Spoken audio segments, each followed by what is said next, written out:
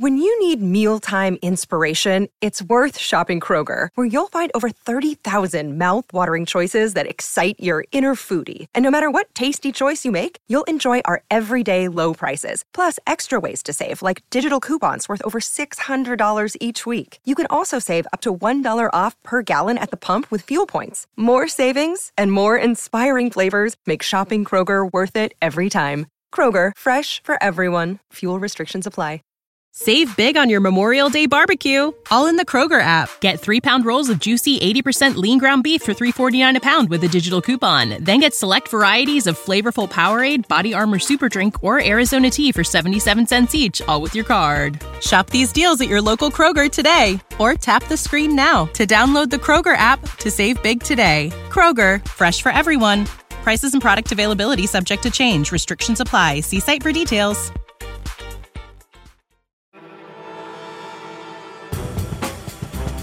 Hello, I'm Tom Butler. I'm Brendan Duffy. And I'm Tom Wheatley. And you're listening to the James Bond A to Z podcast. Join us as three lifelong 007 fans go on a journey of discovery. We're on a mission to discover everything we can about cinema's greatest spy films. By learning about the people who made them, in front of the camera and behind.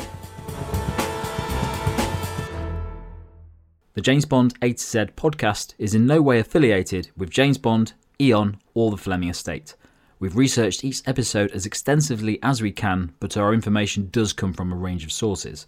We do our best to make sure the information is accurate, but sometimes we can get it wrong. If you want to correct us on something or add some more detail, email us at podcast@jamesbondatoz.co.uk.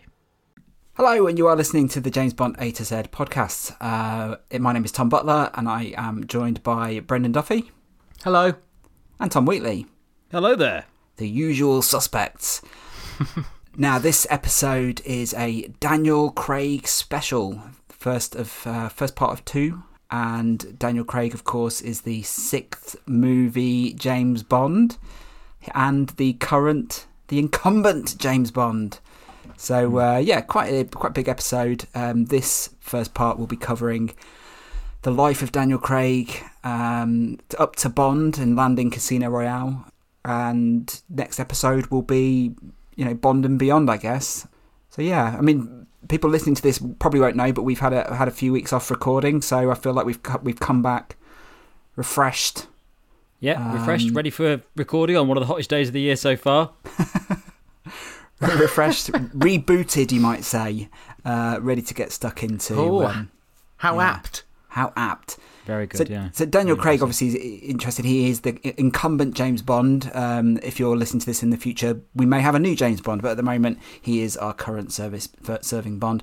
And he is the longest serving Bond, became the longest serving James Bond actor in 2019, outlasting Roger Moore, which is incredible to think, really. I always think it's a little bit of a unfair comparison, though, because normally it's due to completely separate reasons other than they've just lasted the longest. It's most of the time it's because they couldn't get a film made.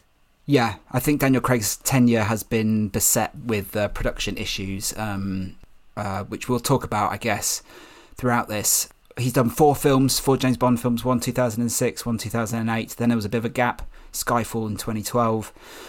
Then we had Spectre in 2015, and now we've just been waiting forever for No Time to Die, and hopefully that will come out in 2021. And when that comes out, that will be his final James Bond film. We know that for certain, although with Amazon coming in, who knows? Anything could happen. They could convince him. One last throw of the dice. He could get his own series. Old Man Bond. Yeah. But just before we start talking about Daniel Craig, what's both of yours general feeling about him? I know his era of Bond is a divisive era among Bond fans. He might not be my favourite Bond, but I do appreciate what he did for the franchise. I can see that it was needed and the way that he plays the character. But yeah, his movies are hit and miss. I think we're on 50-50 at the moment of good and average, in my opinion. Yeah, I think out of all the Bonds, he's probably the least. I think he's got the least amount of kind of their own persona out of all the Bonds for me. He fits the roles that he's got, and I was talking to Brendan about this earlier, in that Daniel Craig's Bond is meant to be almost like a blunt instrument with some really hidden levels of nuance and character to him. And I think that's probably why is the role so good, because he is very layered and it's very difficult to see his emotions and stuff like that. So I think he was a very good Bond for the roles that he's done, but it's very difficult to compare him with the other Bonds. Yeah, and I guess the fifth film, No Time to Die, could be the making or breaking of his legacy. We'll find out hopefully in September. But it does feel like that could tip it. Yeah, either way. I mean, I can't look past Casino Royale, to be honest. And Skyfall is fantastic, but Casino Royale did set that precedent, and it is an excellent film, as we spoke about, a couple of episodes ago. Yeah, see episodes past for Casino Royale. And as always with these actor specials, it's worth noting that we will do a special for each film that they make. So if it feels like we're glossing over details for Casino Royale, Quantum of Solace, Skyfall, Spectre, No Time to Die, it's because we will talk about those films in detail when we get to their letter in the alphabet. We've done Casino Royale. We did a couple of episodes on his Casino Royale, so you can listen to those already, and we'll do the others as they come up, which is the next... Oh, it'll be Quantum of Solace next, I guess. Yeah. Or No Time to Die. I'm just trying to do my alphabet in my head then. Yes, No Time to Die. If that comes out, it will be No Time to Die. Well, well, it will be, won't it? Hopefully it's out by the time we get to N. Yes. Yeah. Well, without 2024. Without further ado, let's talk about Daniel Craig.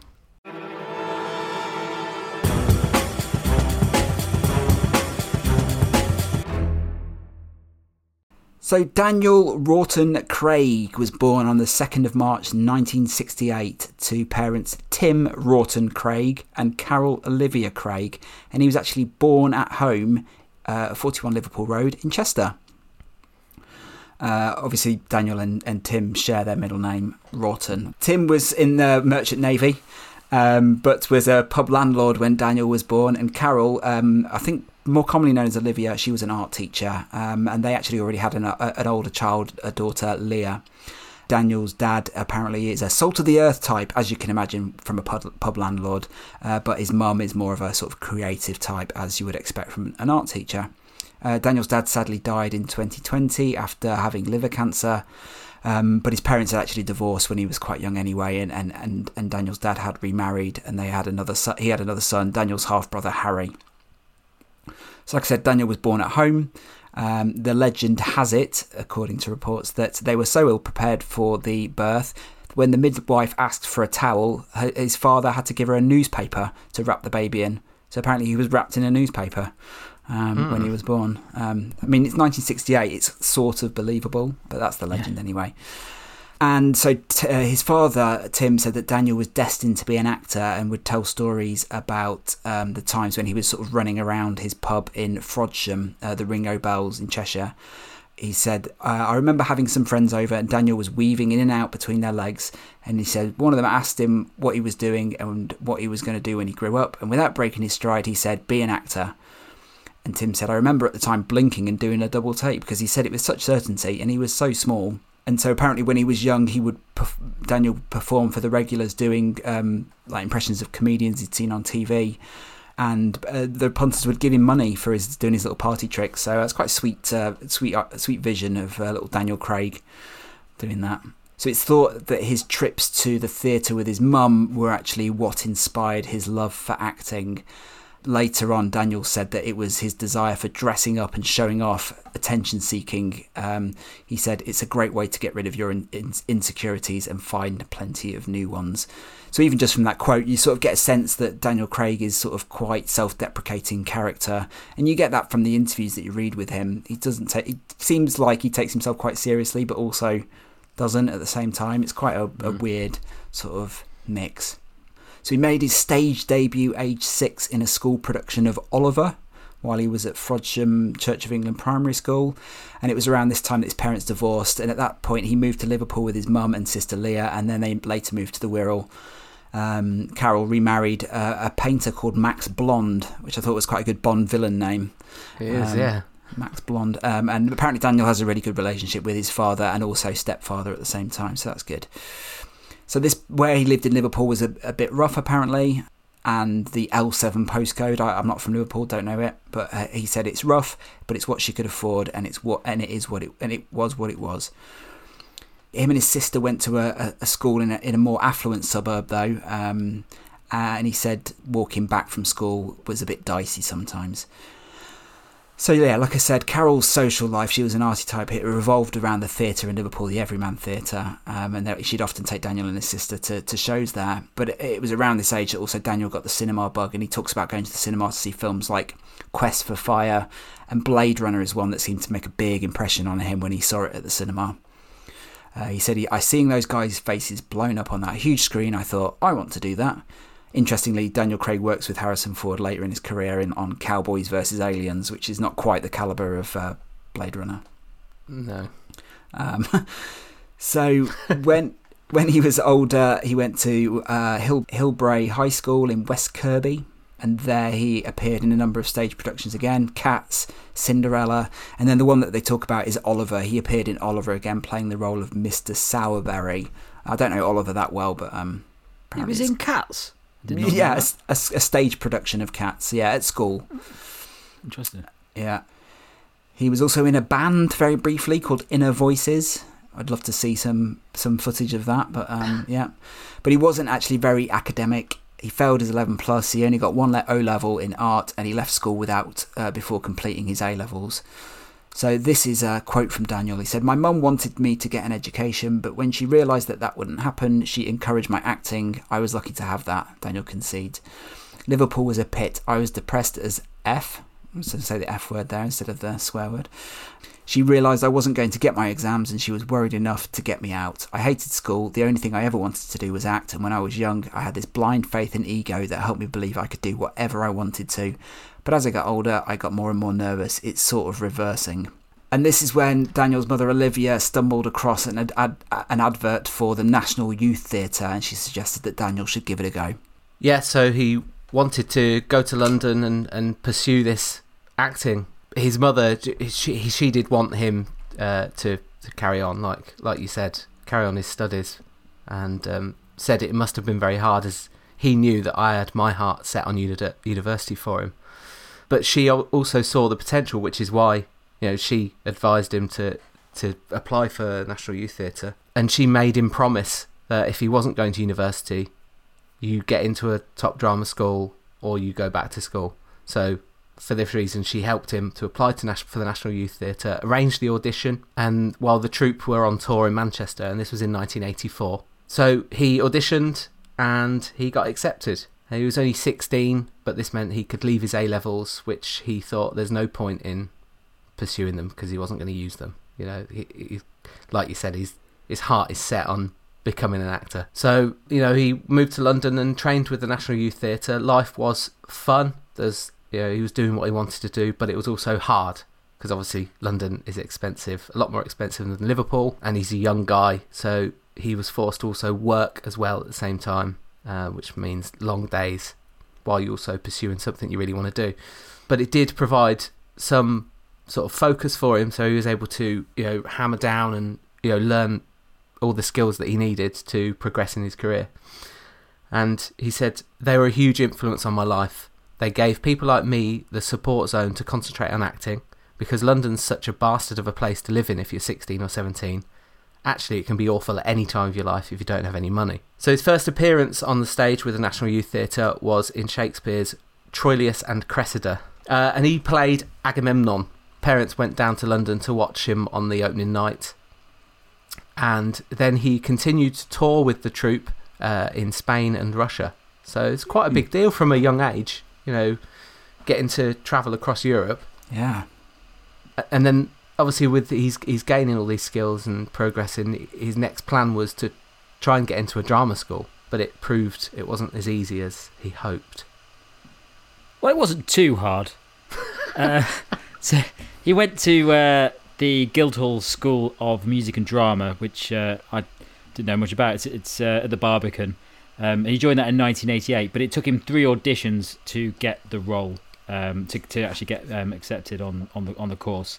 And apparently his successful audition was after performing a speech from Brookside, which I seems like an interesting one to choose when you try and get into a drama school. I'd probably go for Troilus and Cressida. So he's while he was there at the school, he other people that crossed over at the same time were Ewan McGregor, Alistair McGowan, Damian Lewis, and Joseph Fiennes. So pretty good school for prolific actors of that generation and comedians. He graduated in 1991 after 3 years. He makes a joke in a interview where he talks about how that it teaches you how you're not going to be employed, referring to his time during that course. But he did appreciate the formal training and understood that one of the lessons he learnt was about motivation. That was what he said he got the most out of it. And he said, I got a lot out of it, but mainly I realised I had to get out of bed in the morning and take it seriously. He said in an interview. So it taught him that you have to actually work hard to succeed in the business. Interestingly, I found out that in 2017 he went back to the Guildhall School of Music and Drama and did a bit of a talk to the students there about his time there as an alumni, and he talked about his passion and determination to become an actor, which led him to move to London when he was 16 and audition to be at the school. One of the students asked him what he took most from his training, and he said, "It instills you with values to serve you well in your career. Turn up on time, ready to work, and do your homework." Which is, it's a nice. I think this is probably a key, isn't it, to later actors, and he's one of the. Well, obviously he's the most recent Bond that we've seen, and a lot of the time in the early Bonds, it's more about persistence and people you meet and stuff. But now it's getting to modern day. It's just how hard you work. You've got to do this courses. You've got to put the effort in. You've got to learn how to do it and all this kind of stuff, and do this formal stuff as well. And so they welcomed him back. Obviously, he's one of the school's most high-profile alumni, and the staff and students applauded enthusiastically when his previous teacher awarded him with an honorary fellowship, which he couldn't collect back in 2006, presumably because he was busy doing Bond. So yeah, nice little story there, and obviously pretty cool to have Daniel Craig on your books as one of your alumni. Yeah, I think just from learning about him, it's clear that he's the most classically trained of all the Bond actors. I think probably Dalton, when we get to him, we'll find he had probably a similar background in terms of the nature of his formal training. As we know, Sean Connery sort of came to it by accident, almost, acting via Mr. Universe and South Pacific, and then Roger, I guess, maybe from a different era of acting school, I guess.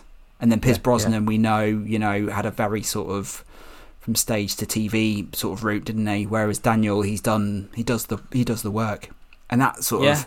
But that's quite common these days, isn't it? It's acting, like most other jobs, there's routes into it now that are more recognised in the olden days, where it was the industry was growing and developing, and people got in all different routes. But he's been properly trained, and he's gone through a very conventional route into a lot of his roles that he's got. Yeah, but you still get actors coming through from different walks of life, right? You still get comedians that turn into actors and pop stars that turn into actors, stuff like that. But I guess the real meaty stuff always goes to the classically trained people. So 1992, Daniel Craig gets his first screen role. He was cast to play a racist South African soldier in a film called The Power of One, and this was directed by John Avildsen, who was also the director on Rocky V and the Karate Kid films.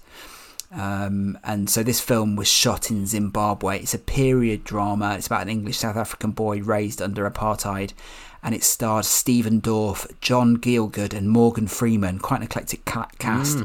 Sort of very indicative of the time when Stephen Dorff is leading a film. You sort of can pinpoint it in that moment in time in history. I've forgotten about Stephen Dorff. He's great in the True Detective season 3 though. Worth seeking out. But he was a real poster boy at that time, wasn't he, in the early 90s? So that film itself was a bit of a flop critically and commercially. Daniel Craig was 23 and he got paid £18,000, and he said that was an effing fortune. I mean a fortune. This was in an interview with GQ, and I spent every single penny of it. And being so unused to having so much money, no one really talked to me about what he should do about paying tax on it. And it actually took him 5 years to pay off the tax bill for that, because he spent all the money rather than saving any to pay his tax bill. Ouch. It's interesting, actually. It's very rare that we talk about money when it comes to these people in the podcast, and it's so close. Like when he's talking about £18,000, it's only a little bit earlier than the 90s. So you can actually see how much money that was. Whereas if he was talking about Sean Connery back in his day, you'd have no idea how much that was worth. Yeah. You get a better sense of it, don't you? So then there's a few random TV roles here, so I'll just rattle through these very quickly. In 1992, it appeared in a TV adaptation of something called Anglo-Saxon Attitude, which is a satirical novel by Angus Wilson. It was a 3-part series. It also stars Richard Johnson, Tara Fitzgerald, and Kate Winslet, interestingly. And Daniel Craig played Gilbert. And the film actually won the TV series won the BAFTA Award for Best Serial Drama. This next one is so bizarre. He appeared in a show called Covington Cross, which was a British medieval drama filmed for American TV that only aired 7 of its 13 episodes before it got pulled from the air, and it was described as Robin Hood meets Little House on the Prairie. And if you watch clips of this, it is the most bizarre TV program. Imagine a 90s American sitcom, but set in a castle. It is so bizarre. Let me tell you that most of the stuff that I've watched as research for this has been very similar in terms of this is very strange. So I don't think I need to watch any more trailers of these things. But Covington Cross, oh my God, this stuff looks crazy. Apparently it's one of the few American TV shows ever filmed on British soil. So there you go. Then he appeared in an episode of Boone, an episode called MacGuffin's Transputer. So we all know Boone. Yeah, yes. British TV cop detective show. And then he really made his name on the stage. He appeared in Tony Kushner's Angels in America at the National Theatre. Do you know Angels in America? It's quite a famous AIDS play. It's like considered the seminal story of AIDS in America. It's quite famous. It's a 2-part play. First part debuted in 1991, went on to Broadway. And then the second part followed later, and Daniel starred in the West End debut for the second part, which is called Perestroika. And in it, he starred alongside Jason Isaacs and Stephen Delane of Game of Thrones fame. He plays Stannis Baratheon. And he got great plaudits from it. Jason Isaacs tells a funny story about how they used to mess about while they were in bed together on stage, like playing pranks on each other, tickling each other's balls and stuff. So there you go. That's an image for you. Good pranks. Yeah, good pranks. That was in the mid-90s.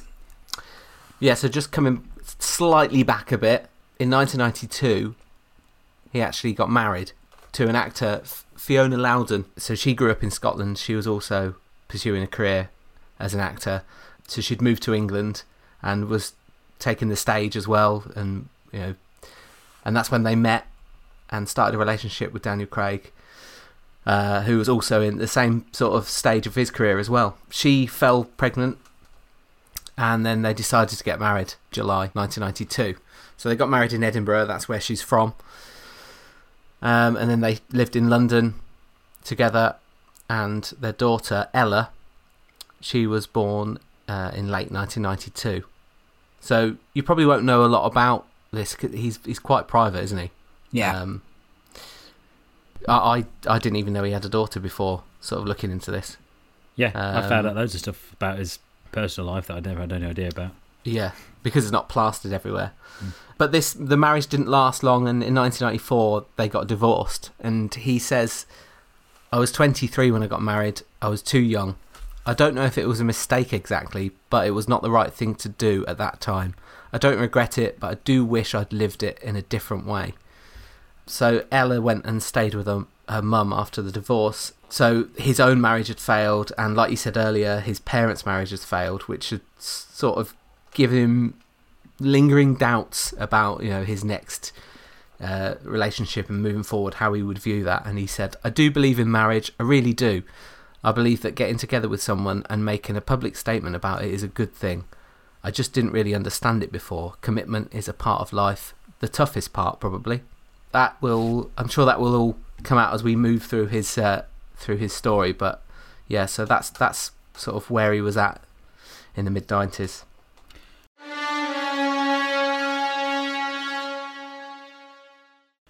Well, let's take things up a notch with some really exciting TV shows that he was part of in the 90s. This was a very fun bit to research.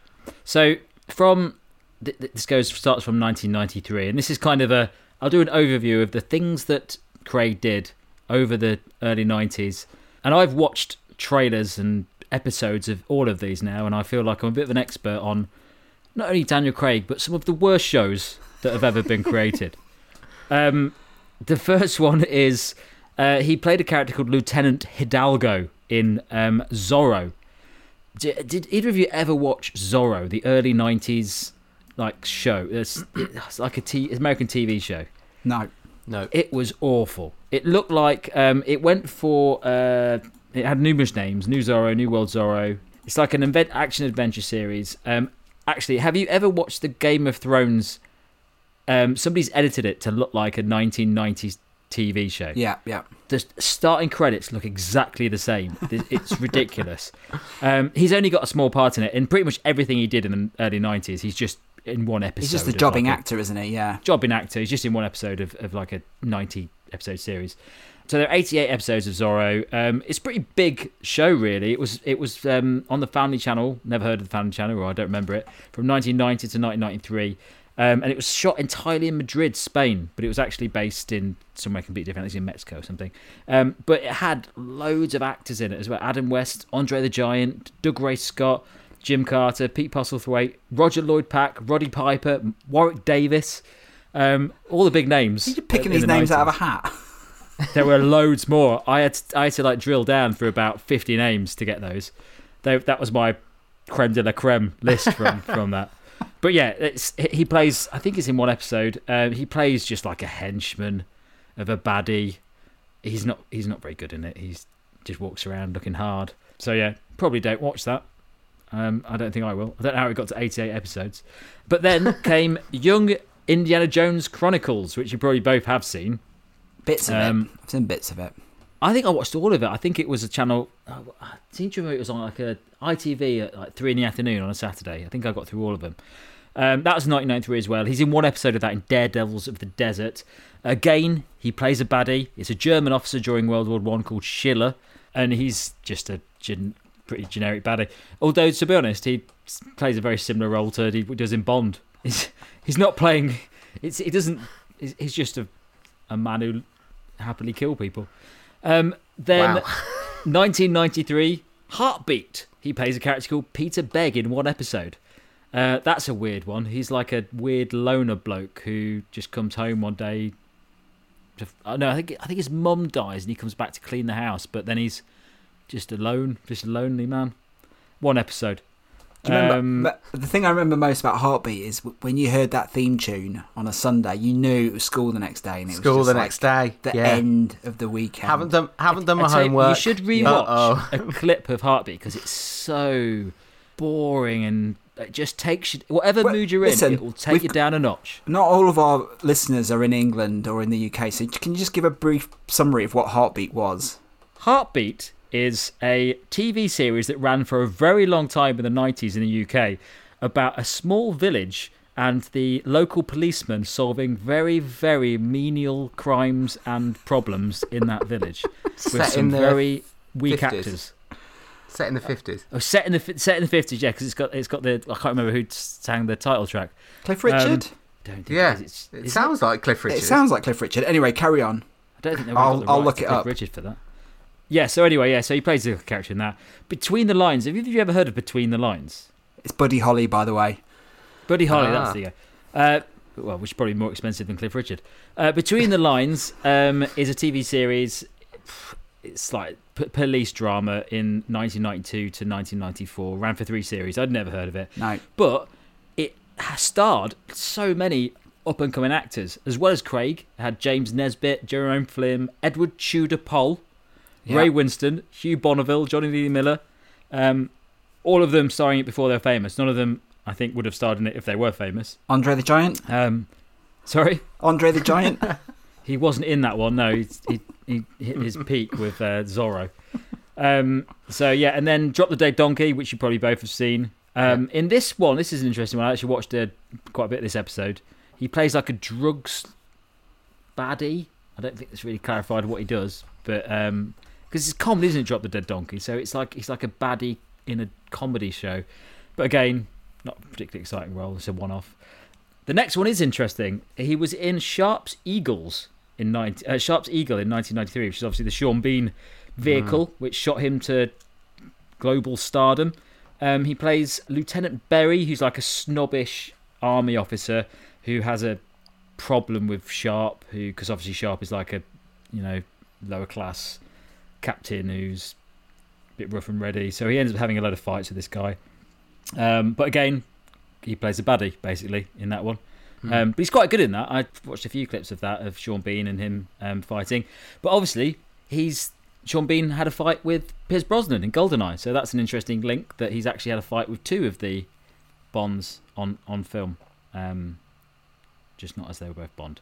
So that's the highlights of the weird early 90s. Daniel Craig. So in 1994, Daniel Craig returned to the stage to star in The Rover, which was a collaboration between the Open University and the Women's Playhouse Trust. It's a dark restoration comedy about an English cavaliers who go on the hunt for women during a Neapolitan masked carnival, which I thought was quite interesting considering the sort of masked carnival they have in Quantum of Solace. But The Rover starred Dougray Scott, Danny John Jules and Andy Serkis, and was staged in an abandoned movie studio with 72 tons of sand. Apparently it was filmed for the BBC, and I think a lot of universities you can watch it in their libraries. That's The Rover. Then in 1994, Daniel starred in a workshop play at the National Theatre Studio called Les Grandes Horizontales. And this is about French courtesans of the 19th century, and he stars alongside Rachel Weisz, who, as we know, is his future wife, or current wife, as we are recording this. Spoilers. Spoilers. According to Rupert Christensen, who is the Daily Telegraph's opera critic and also acted as the production's historical consultant, neither of them were famous then, so their first meeting went unrecorded. The plot put them into a number of amorous clinches, and there was a lot of faked sexual congress and tasteful nudity. So, so you can see that's where they first met. When Daniel was asked later whether or not there was sort of any chemistry between the two of them during this play, he said, "I'd rather not say, but we're together, so maybe there's a clue in that." And Rachel Weisz later said that she would have to spend the whole day trying to seduce him in the play, and it was really hard work, as you can imagine. So there was obviously chemistry there, but they didn't get together officially until much later on in the story. Then he makes one of his most bizarre film appearances on record, which is in a Disney film called A Kid in King Arthur's Court, which starred Kate Winslet again, Art Malik, who we know from The Living Daylights, Bond connection there, and then Ron Moody as Merlin. So that's another Oliver connection for you. And the tagline for this film, "Joust, do it." Like that. I mean, that's fantastic. That's what they should have called the film. Exactly.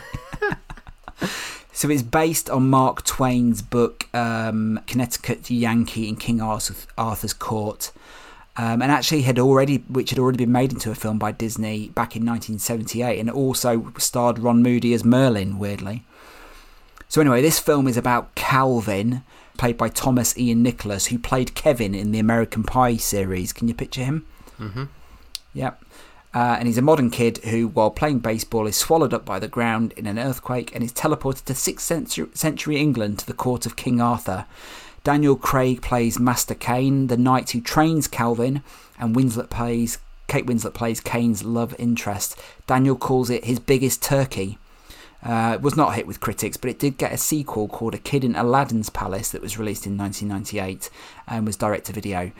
This film, unfortunately, in the UK is not available on Disney+, but I believe anyone in America can watch this film on Disney+. So you're suggesting that there's a lot of people listening to this now going, quick! To Disney+. Searching it out. It's not here, it's not here! I've never heard of it, and I'm a pretty big Disney fan. That's really slipped through the net of Disney. Well, I sent you both a picture on it the other day, and Daniel Craig has an amazing bowl haircut in this. It's quite incredible. Yeah. Every kid's haircut in the 1990s looked like this. It sounds like his Darby O'Gill, but not quite as good. Yeah, it's exactly his Darby O'Gill, but that didn't have anywhere near the impact of Darby O'Gill. The critics just absolutely savaged it as well. They were sort of saying, I dread to think what Disney will come up with next. It really was sort of scraping the barrel at that point for Disney. But he was on the cusp of making a huge breakthrough. Yes, now he bursts onto the scene in 1996 in a BBC drama called Our Friends in the North. So, have any of us seen this? I personally haven't. Yeah, I remember seeing it. Yeah, I haven't seen it, but I told you, didn't I, Brendan, that when I mentioned this episode to my parents, they were like, "Oh, it was brilliant in Our Friends in the North." So high praise from the Wheatley family there. There you go. Well, it certainly did struck a chord with the viewers. What are your thoughts on it, Butler? Oh, it's fantastic. It's a seminal piece of drama. Yeah, it spans many decades, I think, and they play from young to old, don't they? Yeah, and the cast is phenomenal. It's just a fantastic piece of drama. Yeah. Yeah, I doubt it's on iPlayer, is it? It's probably something you have to dig out a box set or something. But it's so it spans. It's four friends over a 30-year period from 1964 to 1995. So from their teens through to middle age, and each episode. It takes in context where they are in their life, and it shows you and the backdrop of socially where the country's at as well. So, politically, just to give you context of where they are as friends and where the country's at. And so the four lead actors at the time were all unknown. Christopher Eccleston, who was probably the most well known at the time of the four. Gina McKee, who I'm trying to think the best. Probably Four Weddings and a Funeral. It's Notting Hill, isn't it? And Mark Strong. Well, he needs no introduction, does he? No, because he's been in everything. I'm just looking at some pictures of this. Some fantastic wig work going on in this series. So yeah, and then obviously Daniel Craig, and he played a character called Geordie Peacock, who is a failed pop star who runs a strip club. So yeah, this was the role that really put him on the map. So with this, it snowballed and meant he got another big part, which was with ITV this time. It was an adaptation of Daniel Defoe's thriller The Fortunes and Misfortunes of Moll Flanders, alongside Alex Kingston, who is best known as River Song in Doctor Who. I can't believe this that long ago. I wouldn't have thought Moll Flanders was that old a series. Wow. 25 years. It was quite famous at the time, wasn't it, for all its sort of sex scenes? It just spanned a lot of... Yeah, they were like, my parents loved it because it's sort of period drama, but it was a bit saucy. Yeah. Yeah.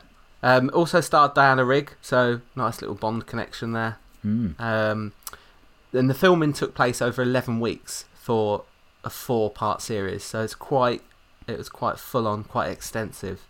And this is where Daniel Craig kind of got a little bit bored with doing period pieces and costume dramas. And it also marked the end of him giving personal interviews.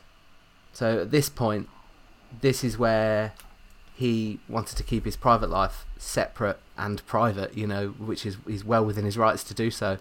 You have to make that call early in your career. If you feel like you're bursting onto the scene, you need to make that early, because once the horse has bolted, it's very difficult to get it back in. Well, thank you very much, Daniel. You've made this episode a little bit harder to research. But yeah, so this is where his career starts to get going. But we're not going to know about what he personally thinks about it, are we? So. Well, you say when his career gets going. I've got a few other things to bring up first. I think. I've got some. I've certainly got the more interesting roles he's played in this selection. So in 1996, he starred in an episode of Tales from the Crypt. Have you ever watched Tales from the Crypt, the series?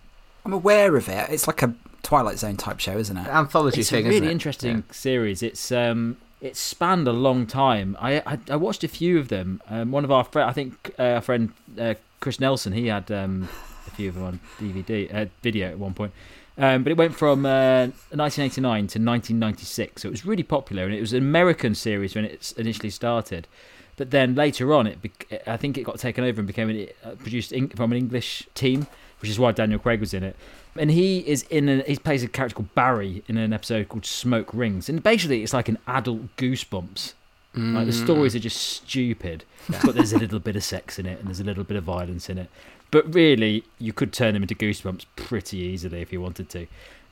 He plays this character who I actually found it really hard to work out the storyline. There's a whole episode if you want to watch it on YouTube, any listeners, and he's relatively good in it. Like the storyline is he goes into a company and he plays this kind of like guy he's meant to be like a new employee in the company, but really he's secretly trying to take over. But then there's like a weird science fiction element to it in that, I don't know, there's something going on. I can't remember it. I couldn't work it out. But I'm going to give you a list of other actors that have been in Tales from the Crypt because these are always interesting to read.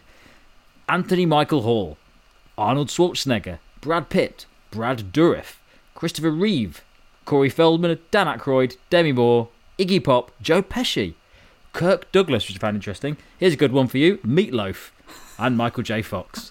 So, it was a massive series. Obviously, HBO, I think it was. HBO, yeah, and 7 seasons, 93 episodes. You're not going to turn that down with the kind of people that's on that. So he's actually out of all those people, he's one of the lesser known ones. So taking that role is quite good. But yeah, have a look at it if you ever really, really bored. Another one that he did is 1996, a film called Saint X. He played a character called Goulamay. It's a British film. I didn't really go into too much detail with this. It's about the life of a French author aviator, Antoine de Saint-Exupéry, and it's in the form of a tone poem. And a tone poem's like a musical term, and it's basically a film that's played through music. I think a tone poem, more when it comes to film, is something that's played out through imagery and tone. So it's sort of not necessarily narrative. Yes, yeah. Well, it does have narrative. I find it quite. I don't think it fits to the standard terminology because it didn't. When I looked up tone poem, it didn't quite seem to work. Basically, it's an art house film. All right, on to the next one. Looks a bit weird. Okay, so the next one I've got here is Obsession, where he plays a character called John McHale in 1997. A French-German drama film, and I didn't really go into too much depth with this. It's like a romantic. It premiered at Canada's Toronto International Film Festival, and it's about a love affair. 2 men with the same woman. Didn't really find anything interesting in that. But what is interesting is Hurly Burly, the stage show. So, Hurly Burly, the stage show, came out in 1997. He was in a version of it that was opened in the West End, the Old Vic.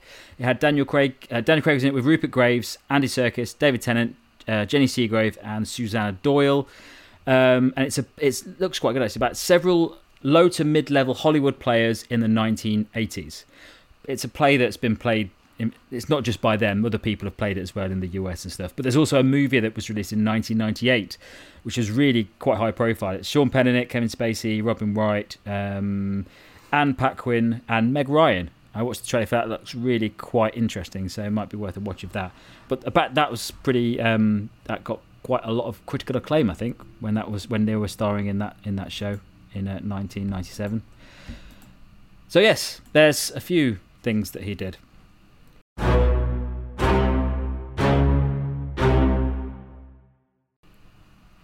Then in 1998, Daniel Craig starred in 3 films: Love and Rage, Elizabeth, and Love is the Devil, Study for a Portrait of Francis Bacon. And it's this sort of triple hit that really announces him on the world stage as an actor to be watched. Love and Rage is a 1998 British-Irish-German drama directed by Cathal Black, and it stars Greta Scacchi, Daniel Craig, and Stephen Delane, who we already mentioned in Angels in America. So it's set in 1800s Ireland, and it's about an English woman who gets murdered by an Irishman, and then the Irishman, played by Daniel Craig, he escapes to America and claims that his crime was politically motivated. Not much to say about it really, but Daniel Craig does an Irish accent, but it's quite a typical role for him at this stage in his career. He's quite a dark character, quite brooding, quite dangerous, someone who seems like they have a bit of menace to them, and that's sort of quite typical of Daniel Craig in this era. In 1998 then, perhaps his biggest film so far, he played a psychopathic priest in the film Elizabeth, which stars Cate Blanchett as Queen Elizabeth I. Also stars Geoffrey Rush, Christopher Eccleston, Joseph Fiennes, John Gielgud and Richard Attenborough. This is a real prestige picture. And it's a great, great film, this. If you haven't seen this, I would absolutely recommend it. Daniel Craig plays John Ballard. He's an assassin dispatched by Rome to kill the Queen. Actually, really interestingly, we always talk about Layer Cake being the film that landed him Bond, but more recently it's sort of come to light that it might be more this film, Elizabeth, that announced him as the man to play James Bond next. So Daniel Craig met Barbara Broccoli for the first time in 2004 at the funeral of someone called Mary Selway. She was a London casting director, and they met. They got on quite nicely, and Barbara then started tracking his career, watching what he was doing, as I imagine she does with every young British actor she comes into contact with. And there's a scene in Elizabeth, I don't know if you've seen it recently, but Daniel Craig has to kill an informant on the beach. And the idea was that he would strangle this guy and drown him in the surf, but Daniel actually improvised taking the person he was going to murder behind some rocks. And then you would see him smashing a rock over this guy's head. You could see Daniel, but obviously couldn't see the other guy at the head over the top.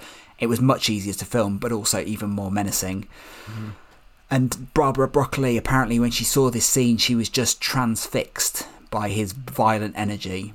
And there's also another shot of Daniel Craig stalking through a church wearing a cassock, just making a beeline for the Queen. And it's such a menacing moment.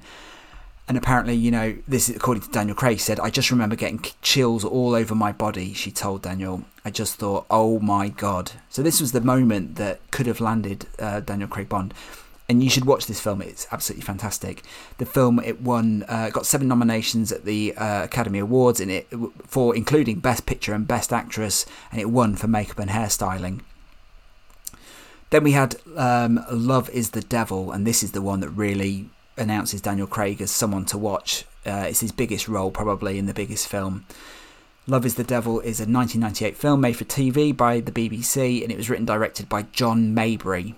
It stars Derek Jacobi as Francis Bacon, and also stars Tilda Swinton, and it played at Cannes, and it's considered basically to be his breakthrough movie role. So it's a fictional biography of Francis Bacon, the painter, and it concentrates on his relationship with George Dyer, a thief played by Daniel Craig. It was originally meant to star Malcolm McDowell as Francis Bacon, and Daniel had starred along Malcolm McDowell in Our Friends in the North, and I think that's one of the things that drew him to the project, but he pulled out at the last minute, and Derek Jacobi stepped in instead. John Mabry sympathised with the task that Daniel had in the film because George Dyer, very little is known about him compared to Francis Bacon. And yeah, there was a lot for him to make up for the film. He said he brings an incredible stillness and complexity to his roles. He reminds me of Steve McQueen. Steve McQueen, the actor there, not the director. So it's actually quite an interesting film. It's got a lot of S&M themed sex scenes. Daniel Craig is naked for a lot of it. He has a lot of nude scenes in it. So if you're interested in that, then that's the film for you. So Mabry, talking about Daniel Craig, he said he couldn't get enough of him, putting him on screen. He says, "Those icy blue eyes, part of you wants to trust him and wants to believe in all that nice guy stuff, but there is something in those eyes that is quite psychotic, the navy blue circle around the edge of blue," which is quite interesting, really, when you think about where he ends up playing James Bond with that edge of, psychotic in him. Yeah, so he is now getting very busy, because he's making a name for himself, so he starts to become quite prolific. 1999, he stars in a television drama called Shockers, The Visitor. It's another anthology series. I'm not going to deep dive into actors that have been in other episodes, but I'm just going to crack on to the next thing. So he was in a film called The Trench, and that takes place just before, a couple of days before the Battle of the Somme. So during the First World War. It also stars Ben Whishaw and Danny Dyer. There's the first Danny Dyer mention of the James Bond A to Z podcast. Sound the klaxon. Also in 2000, he is in Some Voices, where he plays a schizophrenic man who falls in love with a woman who's played by Kelly MacDonald after being discharged from a psychiatric hospital. And then in 2000 again, he stars alongside Toni Collette in a dark comedy, and it's called Hotel Splendide. Have you seen this? Nope. So this is a story of the Blanche family. They run a health resort on a remote island. It's only accessible by a ferry, and the program, the whole like spa ethos, it consists of feeding the guests seaweed and eel, and administering colonic irrigations. Sounds crazy, but he says, I just read the script and went, I have no idea what this is about. I don't know how I feel about the film. When you take risks, they can go two ways. It's a really weird, wonderful film, and as a piece of British cinema, it stands alone. It's a weird piece, but I like weird. Weird is good, mainstream is crap, even though I'm in Tomb Raider. So he's stopped doing interviews in 1996, but he'll do the occasional one like this. Yep. When he really wants to get something off his chest. So he also stars in I Dreamed of Africa. He doesn't star in it, it's quite a small role, which is based on the life of Cuckoo Gorman. It's played by Kim Basinger, another Bond alumni. That has got a 10% on Rotten Tomatoes, and Basinger earned the Golden Raspberry for the worst actress. He said, I played a part in it which I could do standing on my head, but it's still a small part in a big film. You just think, what's the point of doing that? I'd rather do something that I really believe in, that only gets seen by 10 people. I mean, that's something you see sort of the projects he's taken before and that he continues to take. You know, his ethos is always about doing something slightly different, you know, and pushing the boundary rather than the big stuff. I mean, you do get your cowboys and aliens as well, but fantastic film, but we'll go into that later. So after he did that, there's a bit of a mixed bag. He starred in a film called Sword of Honor, which I've never heard of it, but it's based on a trilogy of novels by Evelyn Waugh, which I'd never heard of. Do you mean Evelyn Waugh? Evelyn Waugh, yeah.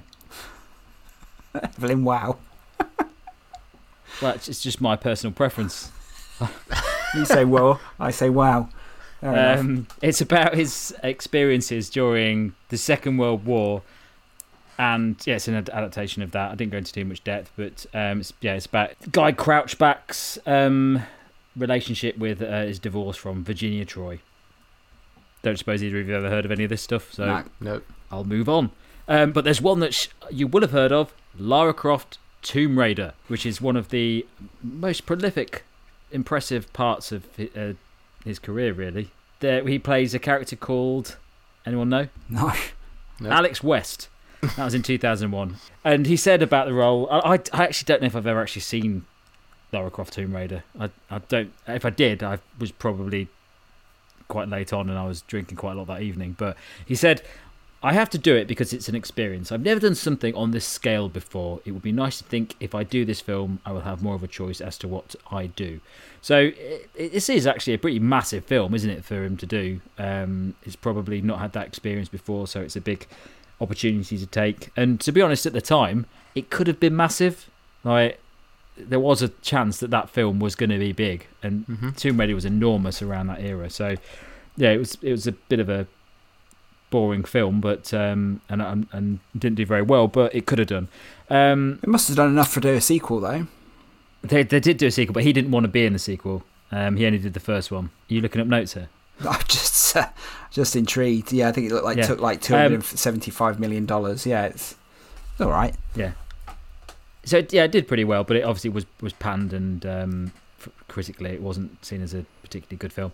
But interestingly, he actually did some interviews about this, and I watched a few of them. And one interesting thing he said about it was, "So I thought, okay, it's time to get fit. Why not? It's good to be in shape. I don't want to get into that narcissistic thing of body beautiful. I'm never going to be body beautiful. Neither am I going to be beautiful." Well, that wasn't true, was it? Since he was absolute sex symbol for the majority of his life. So it's quite interesting to just read that, thinking that at that point in his career, he probably thought that he was always going to be getting these roles like, you know, the baddies and stuff like that, and being Bond was probably not on his list.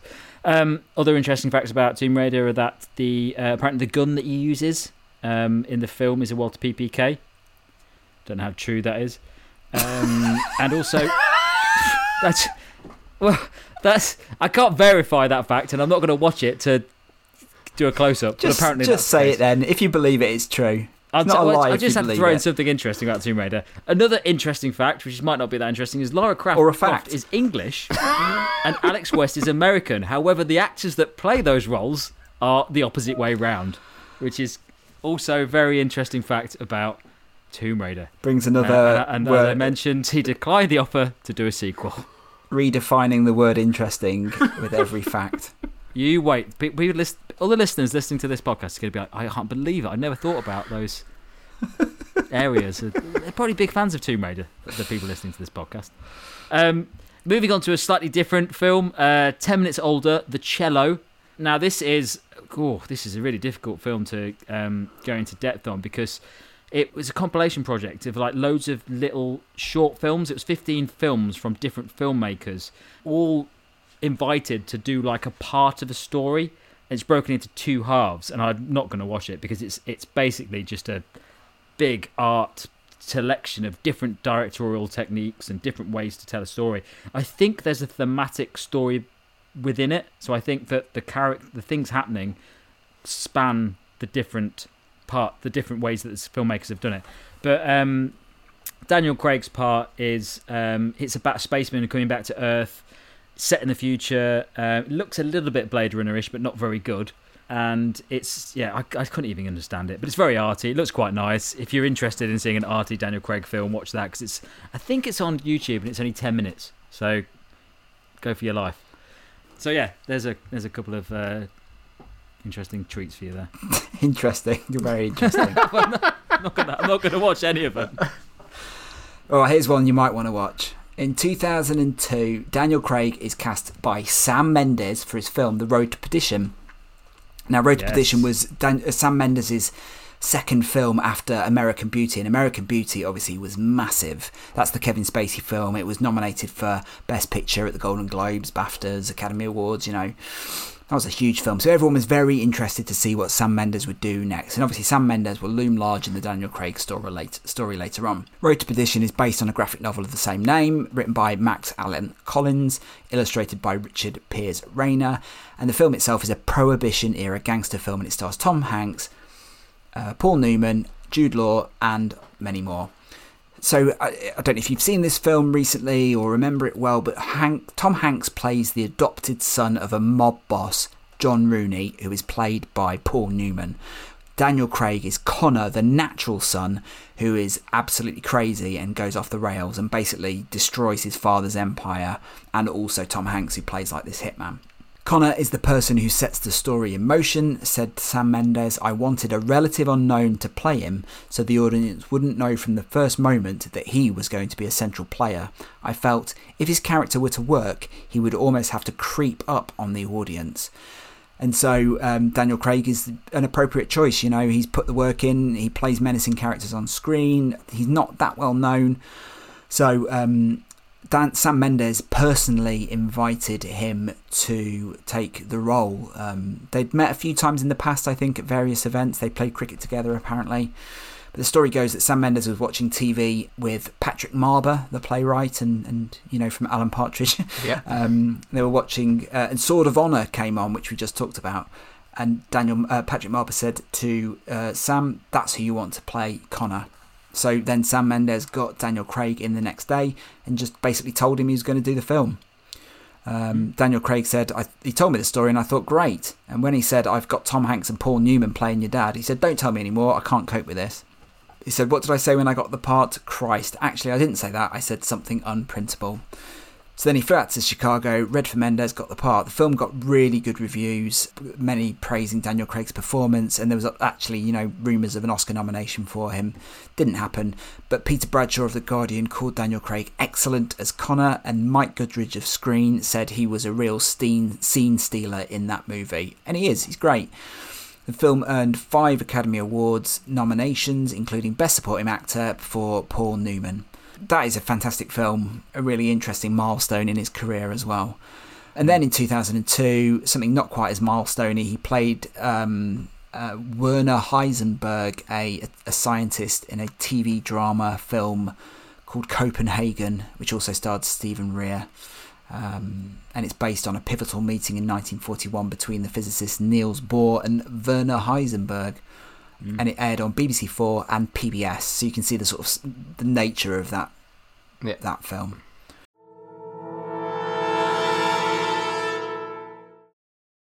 Back to Tread the Boards, and it's time to do A Number, which is a play written by Carol Churchill, and this was September to November 2002 at the Royal Court Theatre in London.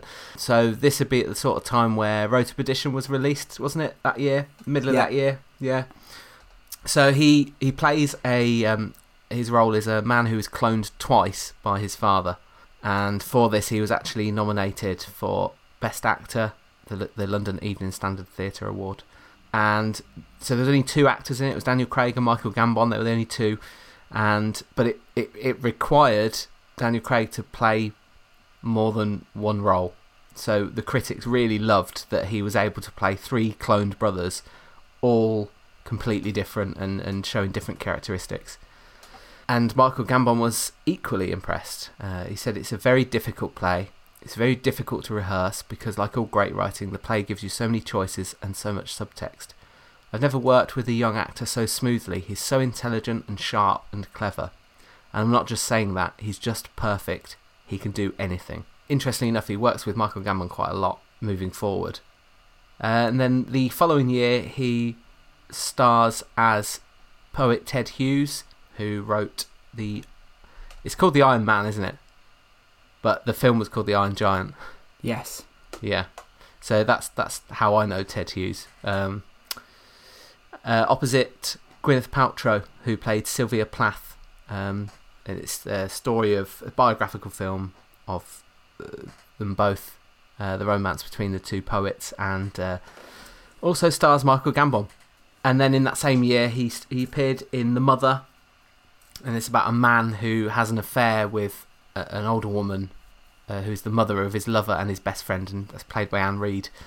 So he's doing serious acting, really using that training to put it to good use. Yeah, interestingly, The Mother is directed by Roger Mitchell, and Roger Mitchell at one point was due to direct Quantum of Solace, and I think it's because of his relationship with Daniel Craig, and I think Roger Mitchell pulled out of Quantum of Solace at the sort of late stages and ended up obviously passing it on to Mark Forster, one of the many issues faced by that film. But that's The Mother. Okay, so moving away from the films for a second, we can delve into a little bit of his personal life with his relationship with Satsuki Mitchell, who I actually didn't know anything about before doing any research into who she is.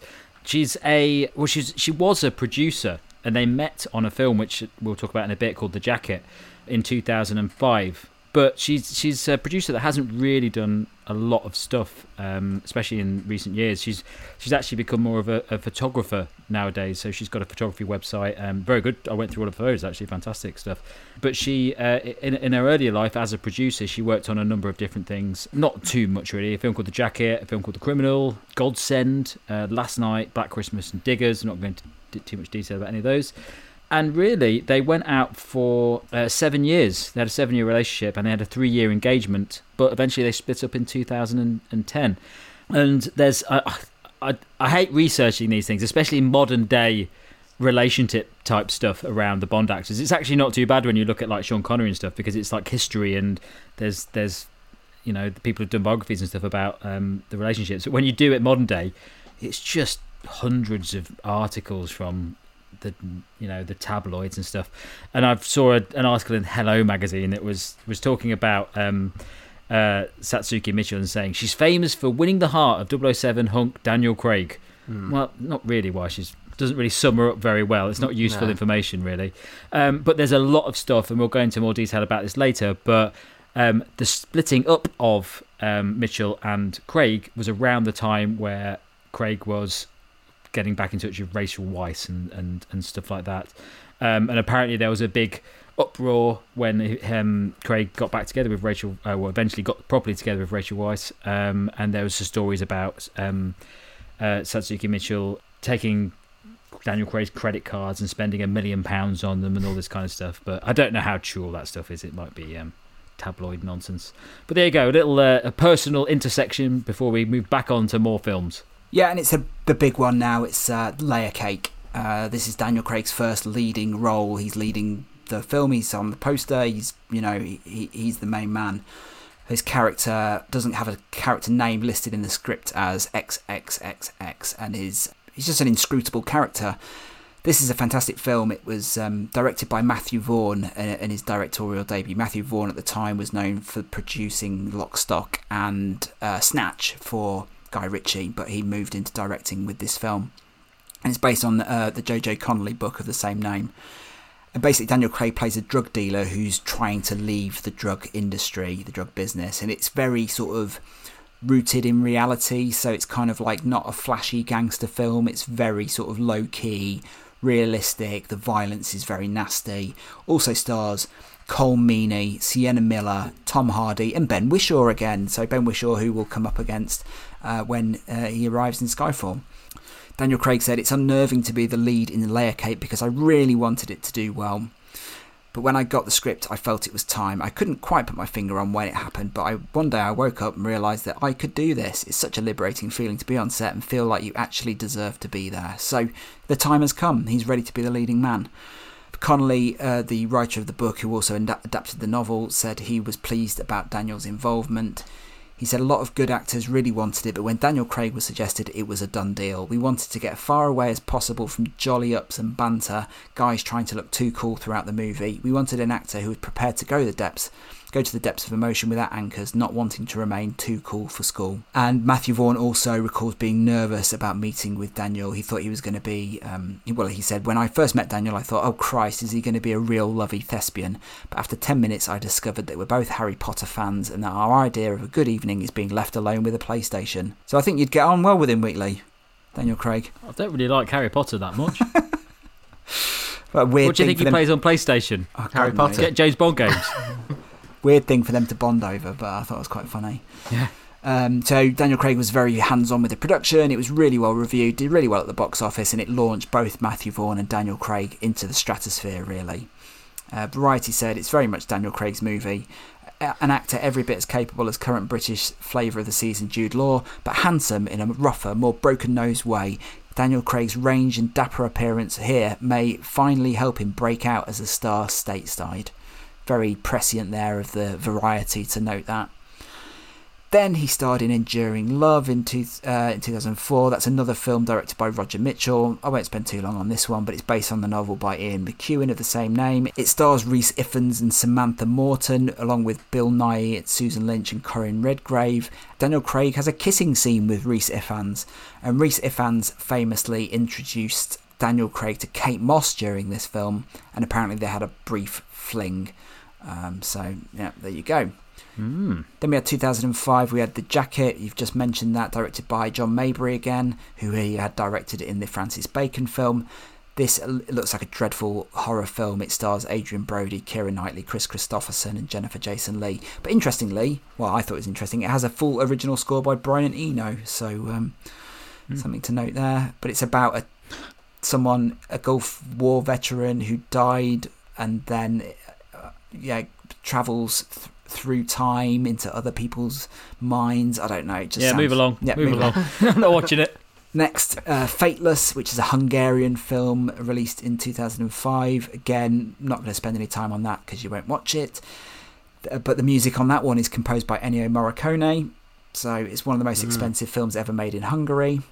Daniel Craig just has a cameo in that. But then, 2005, he stars in Munich, which is... Still haven't seen it. Oh, it's a stone cold classic.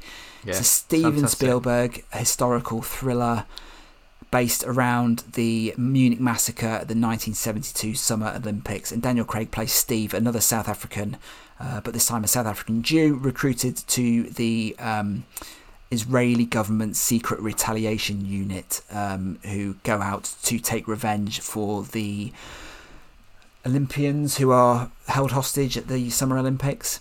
Daniel said it's about how vengeance doesn't work. Blood breeds blood. And apparently he got a personal invitation from Steven Spielberg to star in the film. Daniel said, wow. I got the call to go to see him in Paris, which I did.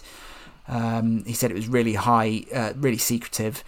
He said, I didn't believe it because they were being so secretive. I thought it was a joke. I thought I'd get there and they'd say, it's Stefan Spielberg. He's a porn producer. But he said he was taken to Spielberg's office. He was sworn to secrecy.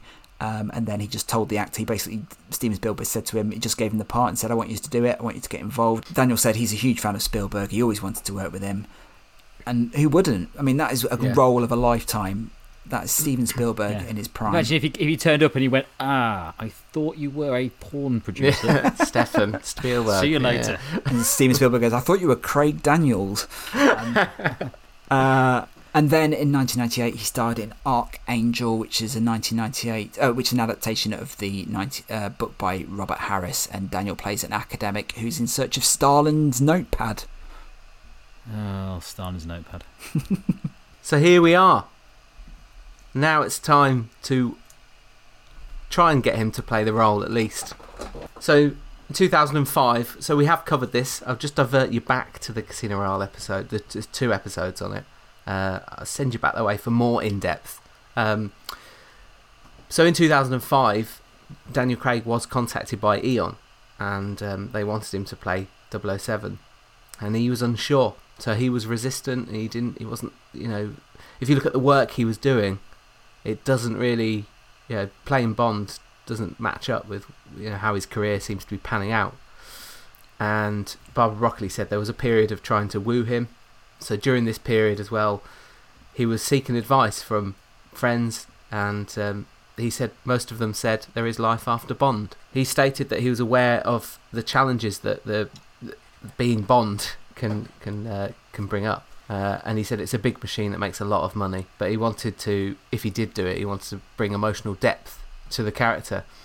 Interestingly, born in 1968, he is the first actor. I think we did cover this. We must have covered this. That he's the first actor to portray James Bond that's been born after the Bond film series started and after the death of Ian Fleming. It wasn't long after the Layer Cake premiere, really. There was murmurings flying around, and because of this, his whole radio silence on his personal life was sort of taking a slight hit. And he was asked about that, and he said, it's getting a bit battered. All I know is I've tried to protect my privacy as long as possible, and I will continue to do so because it's got F all to do with anybody. I mean, this is what I do. It's part of what I do for a living. But the rest is of nobody's business. The same as nobody's private life is anyone's business, even if you're in the public eye. There should be a clearly defined line, and I don't think it's brain surgery to try and figure that out. It's fairly simple. There's privacy and there's public life. If you choose to be in the public life, then maybe you open yourself to all sorts of rubbish. But if you don't, then I think it should be respected. So this sort of mentality is where the doubt of saying yes to the offer, it's where it all comes from. Where he knows that he'll be sacrificing a lot of this if you're playing one of the most famous roles, if not the most famous role in movie. Well, it's funny with Craig because you kind of, with the other actors who played Bond, or most of them, this wasn't even a thought beforehand. They wanted the fame, they wanted the role, but we already know from Craig years before he didn't want the fame. He didn't want the attention that you get from Bond. So quite a strange situation to be in, knowing that that's exactly what's going to happen, and still taking the role. And with the producers really wanting him as well. Desperate for it to be him. If you get offered the Bond role, it's balancing up, well, I don't really want it for those reasons, but I can't really turn it down. Yeah, so they actually had a meeting early 2005. He said, I hadn't many ambitions to do it, but Barbara gave me a call. She said, please come and say hello. I thought, this is a bit of a giggle. I got a copy of the book and I was reading it, but I'd ripped off the front cover because I was on the tube reading it. I got off the tube, finished the last page and threw it in the bin and went, well, that was all right. When I read this, I thought, strange behaviour.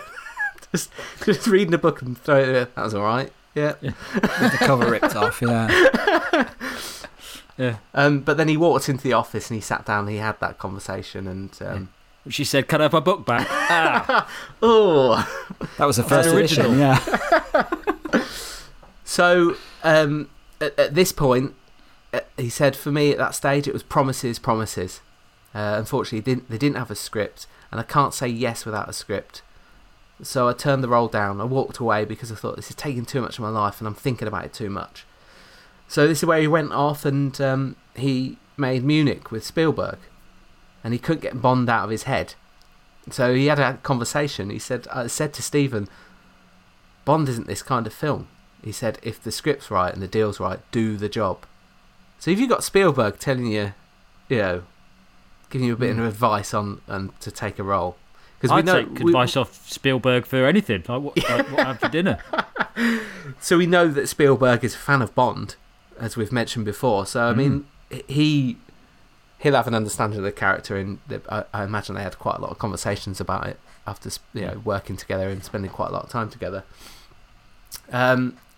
Obviously, the other factor was that Die Another Day was the latest Bond film, and looking at that's so far away from the sort of thing that Daniel Craig wants to be doing, relying on all the CG, special effects, and numerous gadgets, which was to the detriment of plot, character. But then they sent him the script for Casino Royale, and he said, I read it and I loved it. It engaged me, it made me laugh, it did all the things you want. So then I thought, I've got to throw myself into this. And then creative input from Paul Haggis, who I think we've talked about before, one of the writers. It tipped him over the edge, it convinced him to go for it. He said, I sweated when I read the script. I thought, this is a great story, probably because it's adhered to the book quite closely, and I just thought, you've got to be really silly not to have a think about this. I made a pro and cons list. Every time the pros outdid the cons. The cons were like, you're going to get typecast, which is a high class problem to have. Other cons, you might not be able to do other stuff. To which I replied, who says? And around this time, they were at a BAFTA. He was at a BAFTA, and he was on the same table as Pierce Brosnan, and again had a little brief conversation, and where Brosnan just said, "Go for it, it's a ride." And Daniel Craig says, "I kind of feel that if you look at the track record of most Bonds, I mean, Connery obviously defined the part, and even he struggled for a while to get rid of the mantle. That's the pitfall, and it could happen to me." So, yeah, so he obviously battled that within him and decided to go for it. I think the script, and we covered this in the actual Casino Royale specials, the script was doing so much of getting people on board, and that's what got him on board. Inevitably in the end, that's why he took it. Yeah. I think there's a certain, the risk involved with Bond is lessened over time. I think nowadays the prevalence of massive franchises and stuff like that has limited. Like the olden days, when you became Bond, you were the most important fictional character in movies. Now I think it's not as effective, is it? You can still get work at the same time. You can still get different work afterwards. It's definitely not as worrying, I don't think. Mm-hmm. But I don't know. I think there is certain truth to it as well. But because I think with Daniel Craig, he hasn't had, certainly post Skyfall, hasn't done that many films. Like he hasn't. Yeah. But I always assumed that was because of choice. Yeah, I think sometimes it might be. I think you've either got to take the role and become a massive star and enjoy the success and get paid well for it, for making those films, and then everything else might take a back seat, or you can carry on being, the jobbing actor who gets a few good roles and never gets the big mainstream leads, and then your star might fade very quickly. It's like it's a tough choice to make. I can totally understand it, but obviously we covered that film in great detail. Casino Royale. We know that film was a massive hit for him, for Eon, for James Bond. It really secured the future for it, and a sequel obviously was greenlit very quickly, which is Quantum of Solace, and they got working on that very quickly. But before that, he managed to squeeze in a few more films. But we'll talk about Quantum of Solace next episode. But what did he get up to before then? Well, I won't go into too much depth with the next films because this is turning into a nice long podcast. But he was in a film called Infamous in 2006. He played a character called Perry Smith. This is quite an interesting film. It is it's based on a 1997 book. The title of the book is Truman Capote, in which various friends, enemies, acquaintances, and detractors recall his turbulent career. That's the title. And it's a film about it stars Toby Jones as Truman Capote, and it's about a book that Truman Capote wrote in 1965 called Cold Blood. In Cold Blood. In Cold Blood. Yeah, that's the iconic book, isn't it? The Truman Capote book. And it's about the murder of the Herbert Clutter family. So anyway, I won't go into depth about it, but he goes to a prison to speak to the suspected murderers. Daniel Craig is one of those people who's played the role of Perry Smith, and Truman Capote starts a relationship with him. There's dispute as to whether that actually happened. A lot of people said that there's references that say it's made up. It's a fictional accounting of that story. I don't know enough about Truman Capote to have any knowledge on that. But the film itself had some interesting people in it. Sandra Bullock played Harper Lee in it.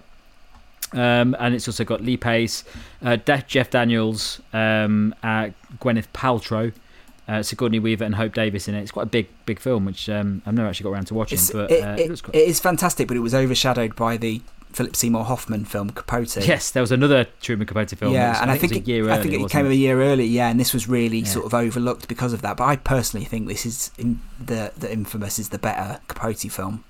Yeah, I've only watched a few clips of it, but Toby Jones looks phenomenal in it. I've never seen him play a character like that. But yeah, add that to the list after I've watched Tomb Raider. Renaissance. Now, this is a really interesting one, which I don't suggest you watch. It's a black and white animated tech noir film, also known as Paris 2054. It's a French film, and Craig plays a character. He doesn't play the original character because it's a French film. He plays the English dub version, Barthélemy Carras. I didn't watch too much of it. It's basically about a health and beauty corporation who are trying to get hold of a scientist or something like that. It was honoured at the 5th Festival of European Animated Feature Films, and it was awarded the award for Best Feature Film at some point. So yeah, a couple of films he's done after Casino Royale there, but not very high profile, but maybe one of them should have been.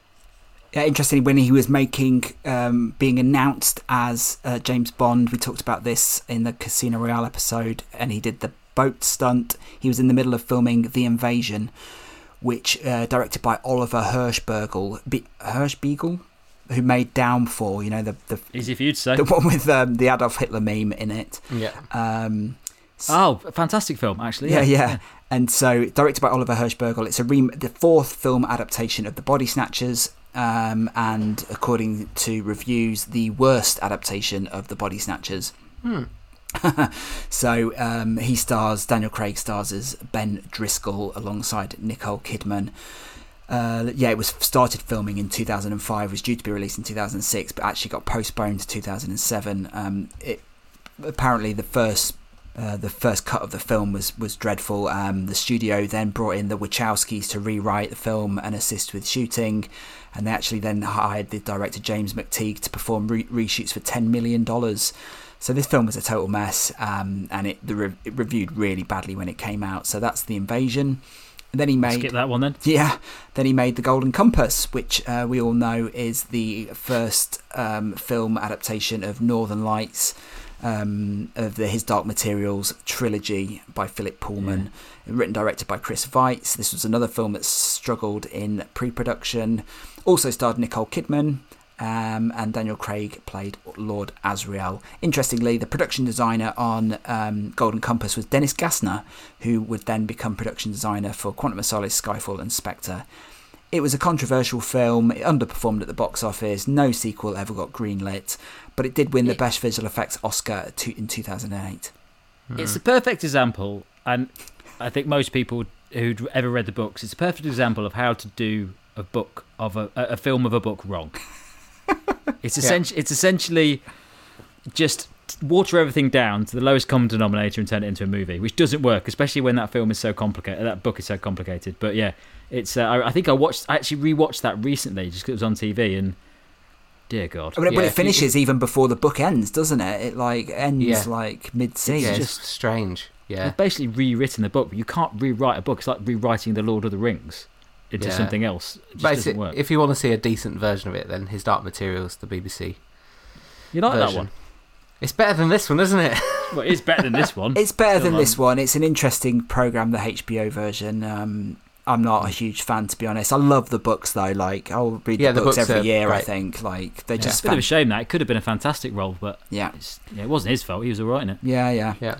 And then, before we wrap up, in 2007, Daniel Craig starred with Catherine Tate in a Red Nose Day spoof, and he plays Catherine Tate's boyfriend, Elaine Figgis. And this is a role... Well, Daniel Craig does a Catherine Tate sketch in Red Nose Day 2020, so something that... Or 2021, something that he'll later return to. So yeah, I know you can't moan about charity stuff, but... You can if it's terrible. It's actually...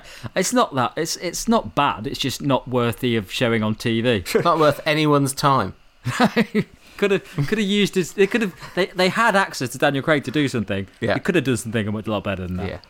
But yeah, that wraps up our first part of our Daniel Craig special. We've reached the point where Daniel Craig is about to return for Quantum of Solace, a film that divides people.